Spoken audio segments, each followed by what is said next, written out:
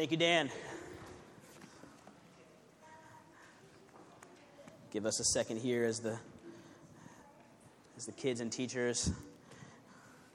Thank you guys so much. Thank you, teachers, for spending time with the students downstairs. If you have ever wondered if maybe you have a usefulness to the church, I can guarantee you do. In our kids and student ministries, they are always looking for willing, helpful people to come and spend time with them.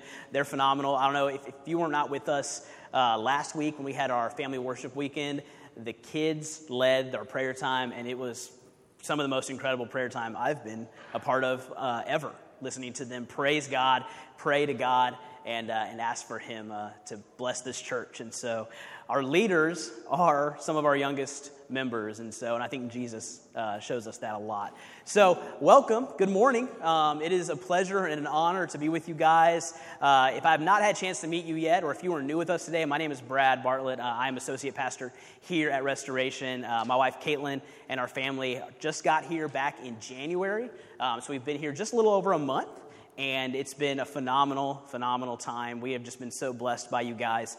We're originally from Kansas City, where I was on staff at a church in Kansas City that has been praying for you guys. I just talked to one of our pastors in Kansas City the other day, and they told me that they actually have been praying for us. And so know that there are partnerships all across the country when we do gospel ministry together. And part of that is Matt. Matt is not here, obviously. That's why second string quarterback is pulled in today. Matt is actually in South Carolina. He's actually speaking and teaching and preaching at a church planting conference. They're really just telling the story of this church, telling the story of Restoration, and helping that church equip their people and the people of the churches in that area to church plant, to share the gospel, and do what we have been talking about in the book of Acts this whole time. And so be in prayer for him today as he is speaking and teaching some breakout sessions, and that basically the joy and the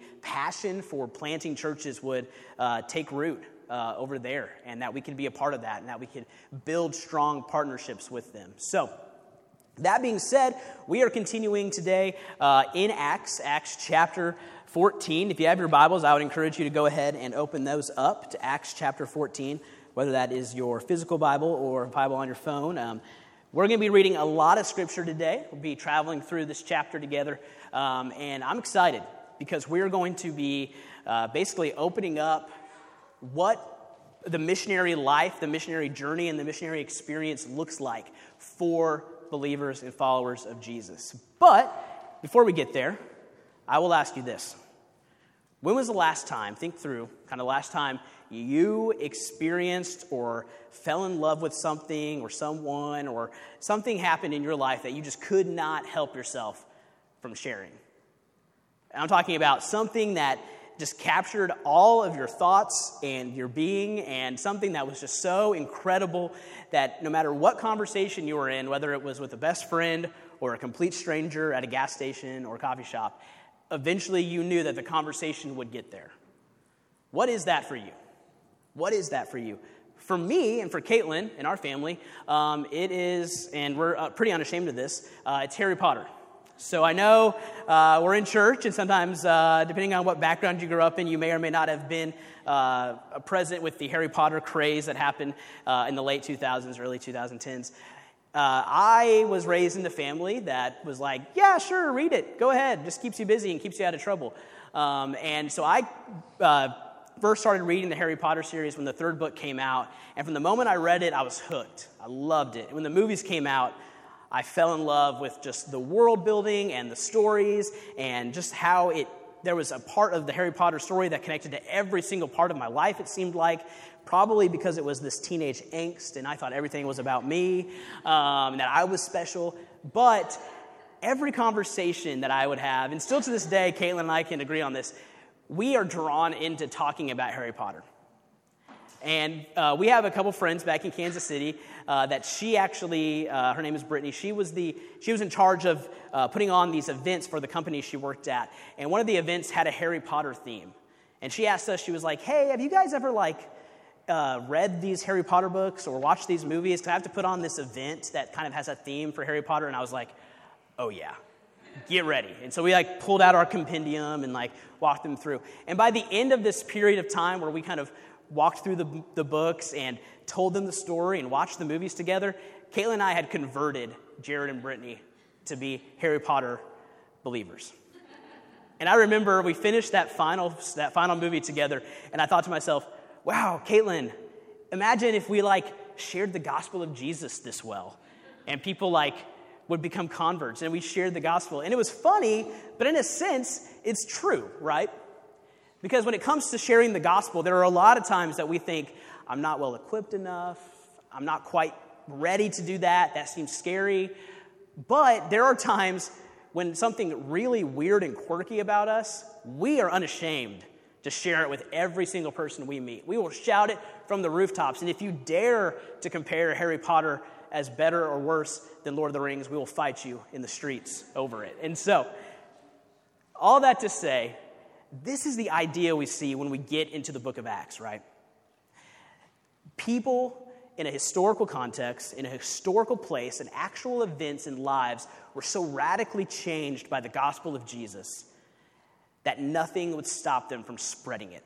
Nothing would stop them from sharing the gospel. So if you are with us for the very first time, welcome. We're excited that you're here. I will warn you that we preach expositorily through books here at Restoration. So if you are here for the very first time, you might be dropping straight into the book of Acts right in the middle. So I like to do something we call Church with Manners, which is kind of catching you up to where we have been, bringing you along and kind of saying, here's the grand story we've been telling so far, and then here's where we're at today. So the book of Luke and the book of Acts are written by Luke.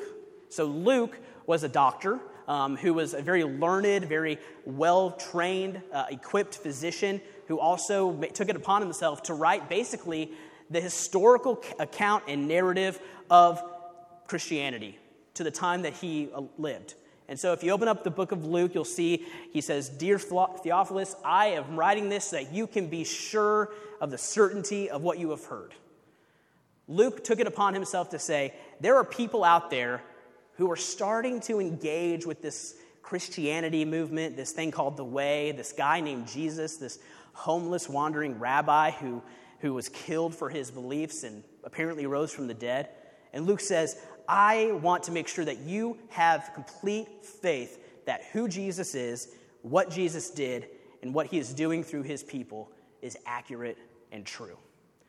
And so Luke writes these two accounts, basically part 1 and part 2. The book of Luke, the Gospel of Luke, is the story of Jesus, from his birth, his life, his ministry, his teachings, his death, and ultimately his resurrection and ascension. And at the end of the book of Luke, there's this break where Jesus is appearing to his disciples, having resurrected from the dead, something no one had done before. And then we jump over the book of John into the book of Acts. And Acts is basically part 2. Where is this going to go? What is going to happen now that this resurrected Jesus has come?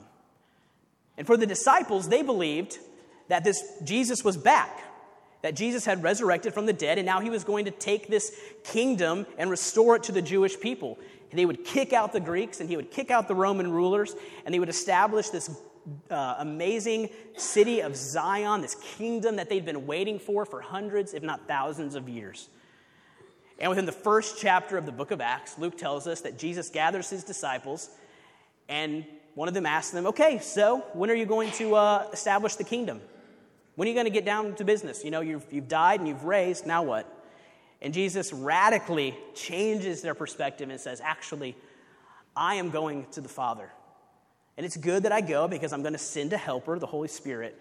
But not I alone will establish this kingdom, but I'm going to use you to do it. And so in the very beginning of the book of Acts, we see this verse in chapter 1, verse 8, Jesus giving this mandate, this mission, this task to his disciples that will become part of the entirety of the book of Acts and ultimately lead us to where we're at today. So Jesus says, but you will receive power. This is him saying when he's going to go to the Father. You will receive power when the Holy Spirit has come upon you. And you will be my witnesses in Jerusalem and in all Judea and Samaria and to the end of the earth. Jesus is basically telling his disciples, listen, this gospel is not going to just be here. This kingdom is not just going to be in this place. In fact, it's going to explode, and I'm going to use you to do it. So, last week, Matt kind of gave us this opening spot about what does it look like to be a missionary? What does it look like to be an ambassador for the kingdom of God in our lives, the lives of the disciples then, but our lives now? And Matt told us last week, if you weren't here, I would encourage you to go back and listen to it, but he said, God uses people, everyday people, often the least of these, the ones you would never expect to fulfill his mission. If you looked at the disciples and all that they did, you never would have put them on the all-star team to preach the gospel. And ultimately, that the mission of God is the redemption and restoration of God's people for their good and his glory. So God is at work within the life of his people to bring redemption and restoration and healing to the nations, to the entire world. And that mission is not just for the disciples then, but is continuing on today. So, if you've read the book of Acts, you know that basically that Acts 1:8 mandate took place. It started in Jerusalem. The Holy Spirit came on the disciples at Pentecost. They began to speak the gospel in a variety of languages they'd never heard or spoken before. It begins to spread out as persecution comes. Every time the rulers, whether it was the Jews or the Roman rulers in Jerusalem, tried to snuff out this little movement for Jesus, it would spread and spread and spread. It would just keep on going, ultimately leading to the death of the first deacon, Stephen, in Acts 7. Stephen preaches this gospel message, telling everyone around him what it means to follow Jesus and the salvation that can come in Jesus' name. And they kill him for it. They kill him and they stone him. And standing by him as stones are being hurled upon Stephen's body and killing him is a man named Saul, who was a leading Pharisee. And it says that Saul approved of his execution, of his murder.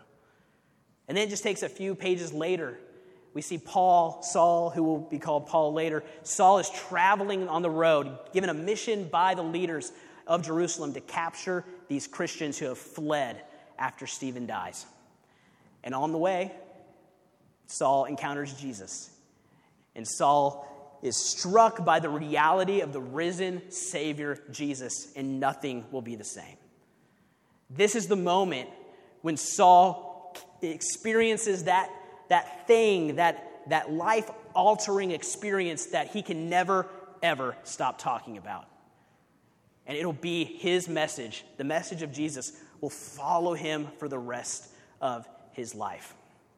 And so Saul takes, this new life change experience, and he goes off to spend some time basically training and learning and recovering from this life-altering experience. And ultimately, the church begins to grow in the meantime. Believers are scattered across the area, and this little hub in this city called Antioch begins to grow. And Antioch becomes this church that becomes a powerhouse for the gospel. Matt said last week, we long at Restoration to be a church like the Church of Antioch. That from humble roots and with just a scattering of average, everyday people, changed by the radical grace of God, we become a church that is sending the gospel message out through our people and changing the world. And so a little bit later in Acts, this man named Barnabas, who's called Barnabas because he's an encourager, is sent by the disciples in Jerusalem to go check out what is going on in Antioch. What is happening? And Barnabas gets up there, sees what's going on in Antioch, and says, this is crazy.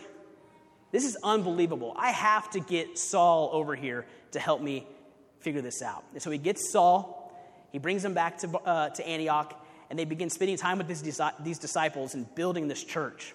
And it's from Antioch that we get to where we're at today. Antioch, which is, let me see if I can get here. Antioch, if you can see my little pointer here, Antioch is kind of right up here if you're thinking about Jerusalem and Judea.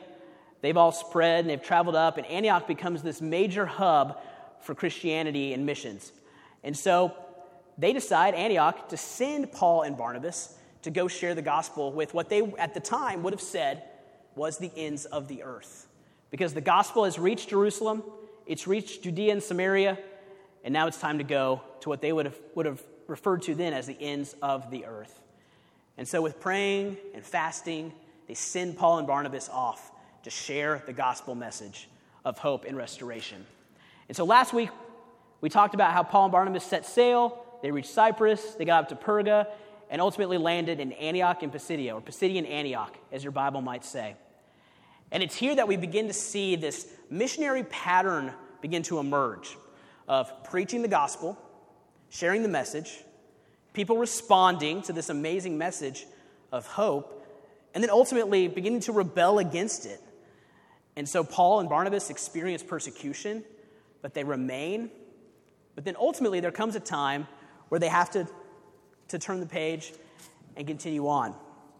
And so if you read at the end of chapter 13, it says this. This is what the Lord has commanded us. This is what Paul says in verse 47. This is what the Lord has commanded us.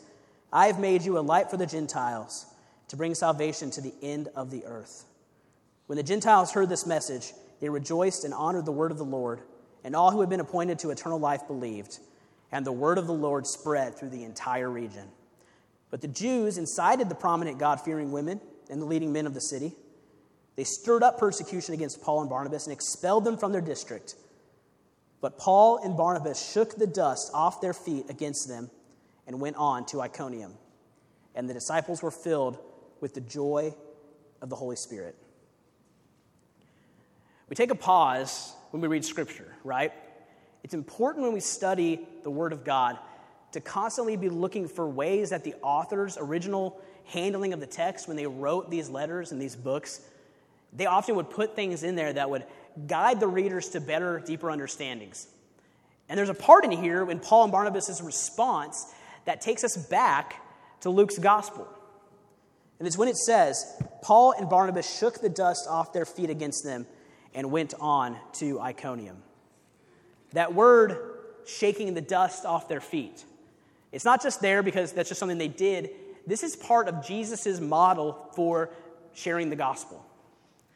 In Luke 10, Jesus sends out 72 of his followers to go prepare the way for the king. Prepare the way for the kingdom of God. And Jesus tells his disciples when he sends them out and prepares them, he says, don't carry a money bag, or traveling bag, or sandals. I'm sending you out like lambs among wolves. Don't greet anyone along the road. Whatever house you enter, first say, peace to this household. If a person of peace is there, your peace will rest on them. But if not, it'll return to you. Remain in that same house, eating and drinking what they offer, for the worker is worthy of his wages. Don't move from house to house. When you enter any town and they welcome you, eat the things they set before you. Heal the sick who are there and tell them the kingdom of God has come near to you. When you enter any town and they don't welcome you, go out into its streets and say, we are wiping off even the dust of your town that clings to our feet as a witness against you. But know this for certain, the kingdom of God has come near. I tell you, on that day it'll be more tolerable for Sodom than for that town.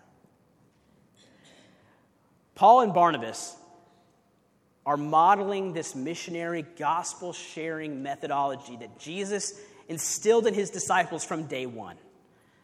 That says, take the gospel to places. Go prepare the way. Proclaim to the ends of the earth that the kingdom of God has come. But discern enough to know when you've preached your message and it is not taking root to go. To go. Shake off the dust and say, know this, though you've rejected us, the kingdom of God has come near. And this is a message that will continue on and on and on through the remainder of the book of Acts.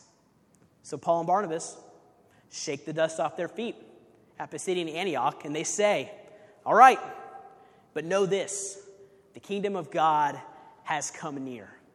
Jesus Christ has come near. And so, Paul and Barnabas head out of Pisidian Antioch. Whoops, let me go back a little bit. Nope, a little bit too far. Let me go here, here, here. Paul and Barnabas take off from Pisidian Antioch, and they bail out, and they head down to Iconium. Now, Iconium basically is the next town on the path of what would have been known as the Via Sebaste, which is a Roman road. The disciples say, hey, let's take advantage of Rome's amazing ability to build these infrastructures and roads. And they take off down this commercial highway. And they travel along this highway until they reach the town of Iconium. Iconium was probably, according to archaeologists, a more cosmopolitan town up here in this area of Galatia, up here in the ends of the earth. It was enough of a well-known town, and there were enough Jews in the region that they had a synagogue. And so Paul and Barnabas arrive to Iconium, and this is what we read. Read with me in chapter 14, verse 1. In Iconium, they entered the Jewish synagogue as usual, and they spoke in such a way that a great number of both Jews and Greeks believed. But the unbelieving Jews stirred up the Gentiles and poisoned their minds against the brothers. So they stayed there a long time, spoke boldly for the Lord, who testified to the message of his grace by enabling them to do signs and wonders. But the people of the city were divided, some siding with the Jews and others with the apostles.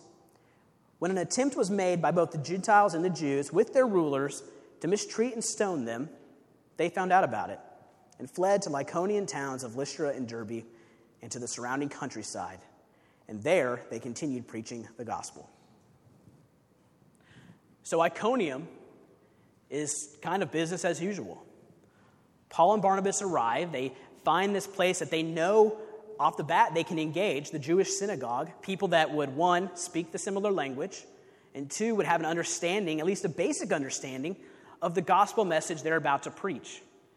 And so Paul and Barnabas go to Iconium, they go in the synagogue, and they begin to preach. And it says, if you notice, in verse 1, they spoke in such a way that a great number of both Jews and Greeks believed. They spoke in such a way. Luke just gives us that tiny little bit, and it makes us ask, what does that mean? What does he mean when he says they spoke in such a way? I would imagine the way that they spoke was such a way that they saw in Acts 13 that we studied last week.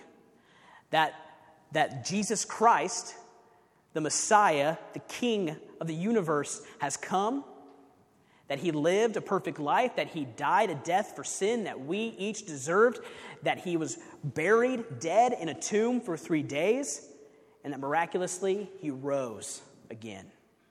And not just that he rose, but he ascended to the Father, finishing his work, commissioning the disciples to spread the gospel of salvation, and that he will come again.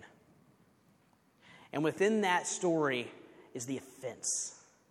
The offense when Paul would say, you Jews who disbelieved, you crucified the King of Israel. You put to death the Messiah. And not just have you put him to death, but you have turned away from the message of Jesus. And behold, the door is open to the Gentiles. God's miraculous rescue redemption plan has opened the door wide open to the Gentile world. And so it's such a way, they speak in such a way that these men and women and children in Iconium believe, both Jews and Gentiles. Christians, believers, are born again. We begin to see the beginnings of this community of believers start to take place. And then just like in Pisidian Antioch, and just like we will see for the rest of Paul's missionary experience, persecution's at the door. So we cannot be surprised that when we preach the gospel of Jesus Christ, that offense comes quickly. And so in Iconium, we get this missionary methodology. We get this MO for what it's like when we share the gospel. Paul and Barnabas determine and engage a space. They saw the synagogue. They knew they had an open door as strangers in this land to share the gospel. They speak boldly, but they trust God to move. It says they spoke in such a way, but once the Jews and Gentiles stirred up and poisoned the minds of the believers, they stayed. This is verse 3. They stayed there a long time and spoke boldly for the Lord, who, the who being the Lord, testified to the message of his grace by enabling them to do signs and wonders. When persecution comes, when we share a message in a space and we are not welcomed, whether it's by just not listening or literal, physical pushing away, we remain. And for us in our culture, our independent, we don't want to offend you, this is weird, I don't like this culture, this is radical. They remained. They remained and trusted that God would honor their staying by using them to speak and work boldly. But with that comes persecution. So we should not be surprised when we share the message of Jesus, the message of salvation that says, turn from your sinful ways and turn to Jesus and submit to him as Lord. We should not be surprised that that brings anger, frustration, confusion, fear, anxiety, because we're telling people, right, that they have to turn away from the things they love. They have to destroy their idols. They have to destroy what they worship and worship the King, and not just worship him, but submit to him as Lord. This is the most wildly anti-human, sinful nature message we can preach. So it makes sense that persecution is going to come. And then ultimately, discern with the Holy Spirit in prayer and fasting when it's time to shake the dust of that town off your feet. And you'll notice that it comes after remaining. This doesn't mean the first sign of persecution or the first sign of opposition or the first sign of being ignored or feeling awkward that you immediately shake the dust and leave. Paul and Barnabas waited it out long enough for the Lord to let them know, hey, guess what? It's time to go. And so we'll see this again as they go. As Paul and Barnabas shake the dust off their feet of Iconium, knowing that the word of the Lord has come to this place and that believers have been born again, they head off towards Lystra and Derbe. So in Lystra, let's continue reading verse 8 of chapter 14. In Lystra, a man was sitting who was without strength in his feet, had never walked, had been lame from birth. He listened as Paul spoke. After looking directly at him and seeing that he had faith to be healed, Paul said in a loud voice, "Stand up on your feet." And he jumped up and began to walk around. When the crowd saw what Paul had done, they shouted, saying in Lycaonian language, "The gods have come down to us in human form." Barnabas they called Zeus, and Paul Hermes, because he was the chief speaker. The priest of Zeus, whose temple was just outside the town, brought bulls and wreaths to the gates, because he intended with the crowds to offer sacrifice. The apostles Barnabas and Paul tore their robes when they heard this, and rushed into the crowd, shouting, "People, why are you doing these things? We are people just like you, and we are proclaiming good news to you that you turn from these worthless things to the living God who made the heaven, the earth, the sea, and everything in them. In past generations, he allowed all the nations to go their own way, although he did not leave himself without a witness, since he did what was good by giving you rain from heaven and fruitful seasons, and filling you with food and your hearts with joy. Even though they said these things, they barely stopped the crowds from sacrificing to them. Some Jews came from Antioch and Iconium, and when they won over the crowds, they stoned Paul, dragged him out of the city, thinking he was dead. After the disciples gathered around him, he got up and went back into town. The next day, he left with Barnabas for Derbe. A lot is happening in Lystra. If Iconium was just this little snapshot of we showed up, we shared, they didn't like it, we left, Lystra, Luke kind of pulls the curtain back and says, let's talk about what it looks like very vividly when we share the gospel with the people who have never heard the good news before. So, unlike Iconium, Lystra was probably more of a rural town. It's about 18 miles south of Iconium. It's believed that it's probably a little bit poorer or lower socioeconomic because it doesn't mention that there's a synagogue.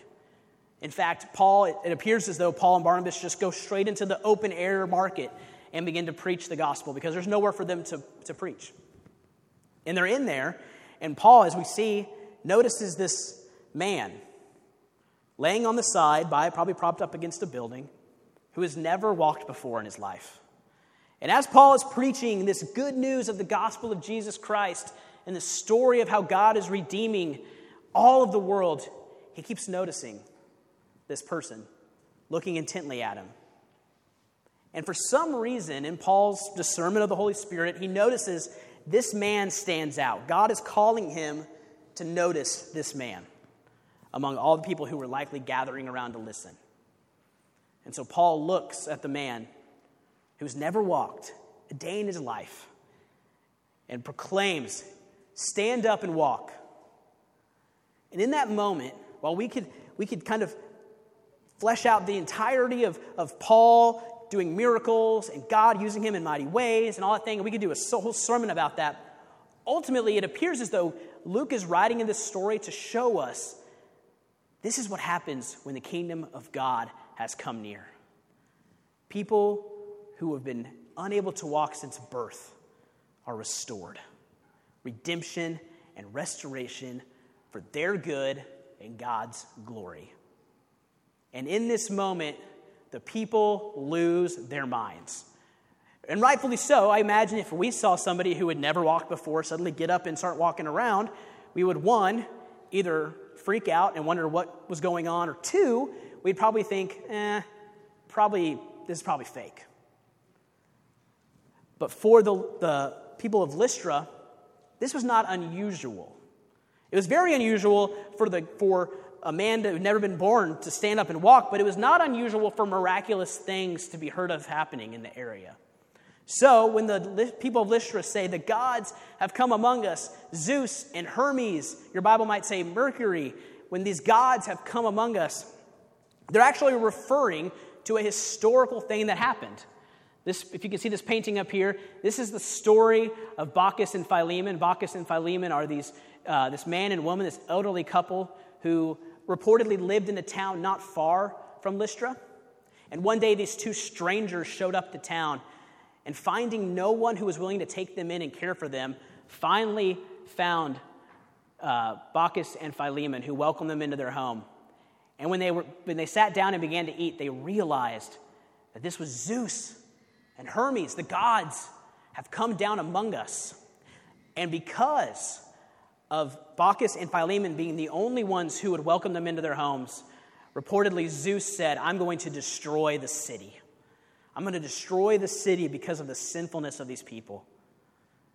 And ultimately, Zeus and Hermes led Bacchus and Philemon away. They destroyed the city with a great flood. And then, for some reason, out of thanks for obeying them, he turned Bacchus and Philemon into a tree. So they turned into a tree, and that was kind of the end of the story. So, not a great ending for Bacchus and Philemon, but this story would have circulated among the people who were very aware of the gods acting in their world. And so that's why they say, "The gods have come among us." If we don't begin to give homage and pay homage and give sacrifices and worship these two men who have just healed this man, they're going to destroy our city. At best, they're going to turn us into a tree. And so they just start throwing stuff at them. And in the moment, Paul cries out and says, no, listen, stop. What you're doing is not right. We are men just like you. We are men just like you. And in fact, you are so close to understanding it's who God is that we have come to share the message. And so once again in Lystra, Paul and Derbe share the gospel message that it is not Zeus. It's not Hermes. It's not this pantheon of Roman or Greek gods who give you food and water and good times and joy and happiness and wine.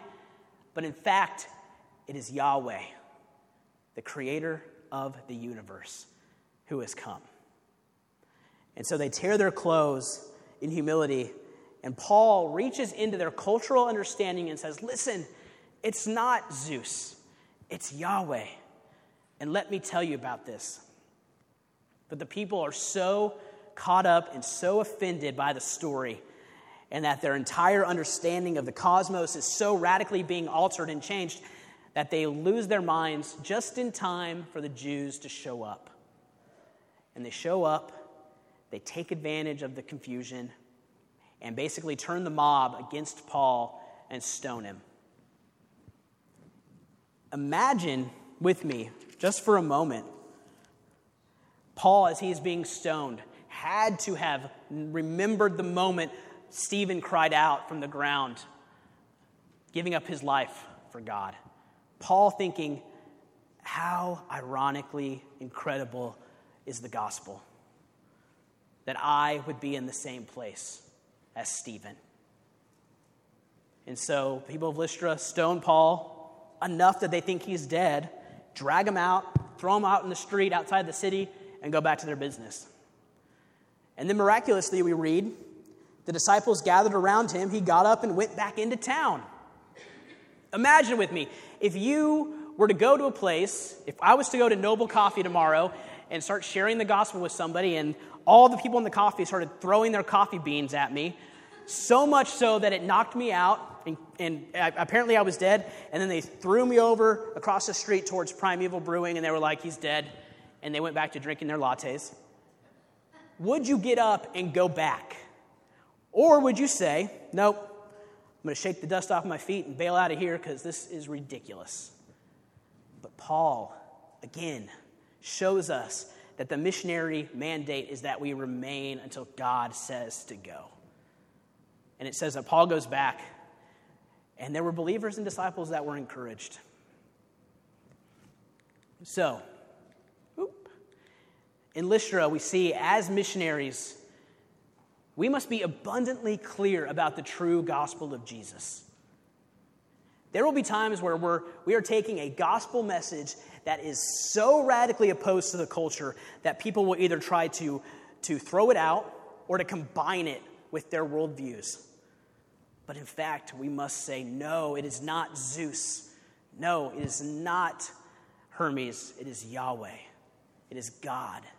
It is the God, Jesus Christ, the King of the universe, who has come to give you salvation in his name alone.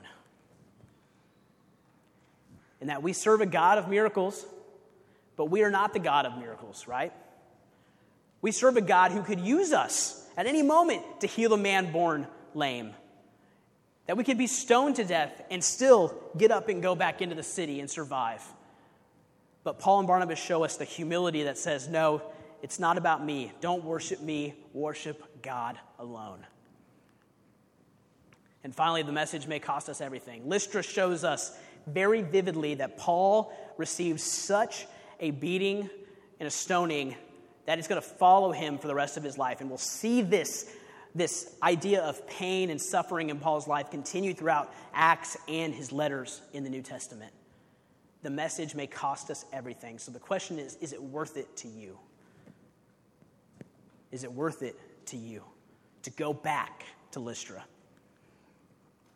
So finally, we wrap up this short section here. Paul and Barnabas have gone to Iconium. They've gone to Lystra. And after they go back in and he spends some time with the disciples, Paul and Barnabas leave for Derbe. We pick up in verse 21. After they had preached the gospel in that town, Lystra, and they made many disciples, or in Derbe, they made many disciples, and they returned to Lystra, to Iconium, to Antioch, strengthening the disciples by encouraging them to continue in the faith and telling them it is necessary to go through many hardships to enter the kingdom of God. And when they had appointed elders for them in every church and prayed with fasting, they committed them to the Lord in whom they had believed. They passed through Pisidian Antioch and came to Pamphylia.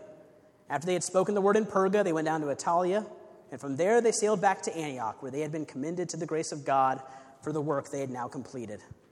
And after they arrived and gathered the church together, they reported everything God had done with them, and that he had opened the door of faith to the Gentiles. And they spent a considerable amount of time with the disciples. So Paul and Barnabas go to Derbe, and apparently it was either super successful or business as usual, because Luke doesn't go much into detail, except that we know Timothy is from Derbe.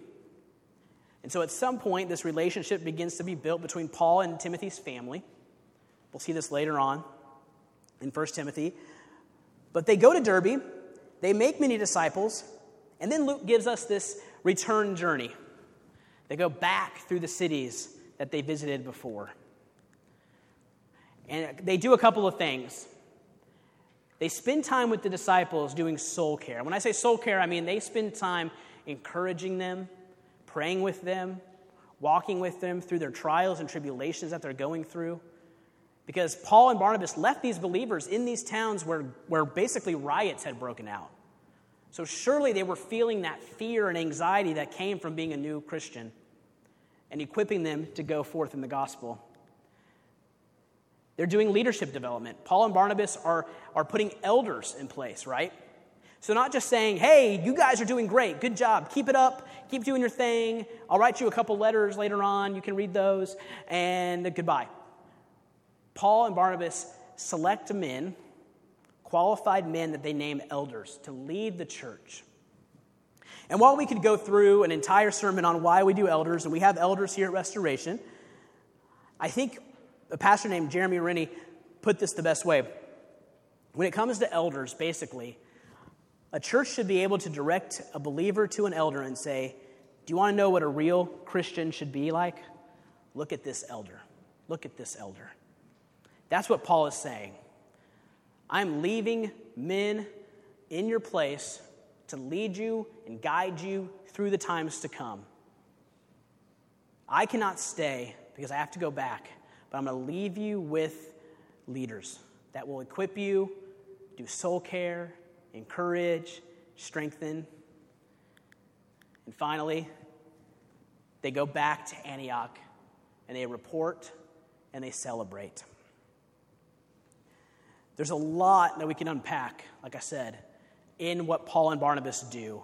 But ultimately, we have to ask ourselves, so what does this mean for us? What are these 3 short little episodes that are packed with so much good gospel ministry? What do we leave this room today and do with this? First, have you found something worth giving everything for? That's the question you must ask yourself this morning. Have you so fallen in love with the Jesus of the Gospels that you are willing to give your life to spread the word? If it is easy enough for me to share my thoughts about Harry Potter and how it connects and what chapter of what book and what scene of what movie is my favorite, how much more should I share the gospel of Jesus with people? Because this is salvation. This is good news. This is redemption and restoration for people's good. The lame will walk. The sick will be healed. The dead will rise for eternity. Have you found something that if you were to be stoned and left for dead in the streets, you would go back, not once, but twice, because it's important enough for them to know who Jesus is? Have you found that? Do you know that? Do you believe that? Second, where are you engaging? We've been talking about this idea for a while now, engaging spaces. As Matt has said before, it's just going to places that you normally go every day and just going with the eyes of a missionary. And now we've seen what it looks like when a missionary goes to engage a space. And so now that you know what engaging looks like and you know what happens, now's the test. Are you really engaging your space? Are you actually engaging your space? Because if you're engaging a space for the gospel of Jesus Christ, it's going to look a lot like what we've read today. Joy, gladness, redemption, salvation, persecution, offense, fleeing, returning. So are you engaging your space? Use Acts 14 as a litmus test, a temperature gauge to say, am I actually, truly engaging this space, Lord? And what more do I need to do? Do I need to remain, or do I need to shake the dust off my feet? And finally, does Restoration Church look like the church of Acts? Particularly, are we in Antioch that we are sending men and women and children out to share the gospel in places and then welcoming them back to share the good news? As Paul and Barnabas come back to Antioch, they could have gone back to Jerusalem, but instead they go back to Antioch and they share the gospel. They share what has happened in these cities at the ends of the earth. And as it says at the end of chapter 14, after they arrived and gathered the church in Antioch together, they reported everything God had done, and they had opened a door of faith. And they spent considerable time with the disciples. They celebrate, they listen, they rejoice, and they strategically plan for what's next. What is next? Is that what Restoration Church looks like? I think it is. And I think we've got a lot to do for Noblesville. But we're on a good start.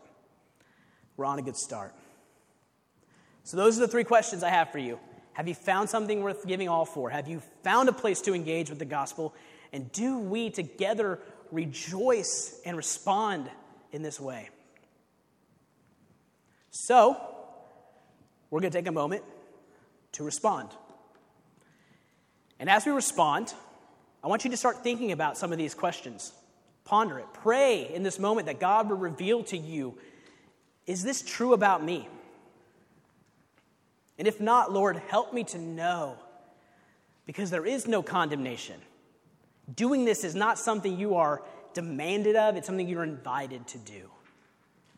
Have I fallen in love with Jesus? Have I found a place to share it? And do we look like a church that shares the gospel? And so what we're going to do now as we finish out, we're going to respond. And we respond in a couple of ways. If you're new with us, we respond by repenting. This biblical idea of looking internally and questioning in our hearts where we're at with God. And pleading and praying that God would reveal to us how we need to return to Him. How we can find restoration and redemption. Not only do we repent, but we remember. To my left and my right, there's wine, juice, and bread. We actively take communion every week because we want to remember the sacrifice of Jesus. A sacrifice so worthwhile that Paul and Barnabas were willing to give their lives on the streets to share the salvation of Jesus.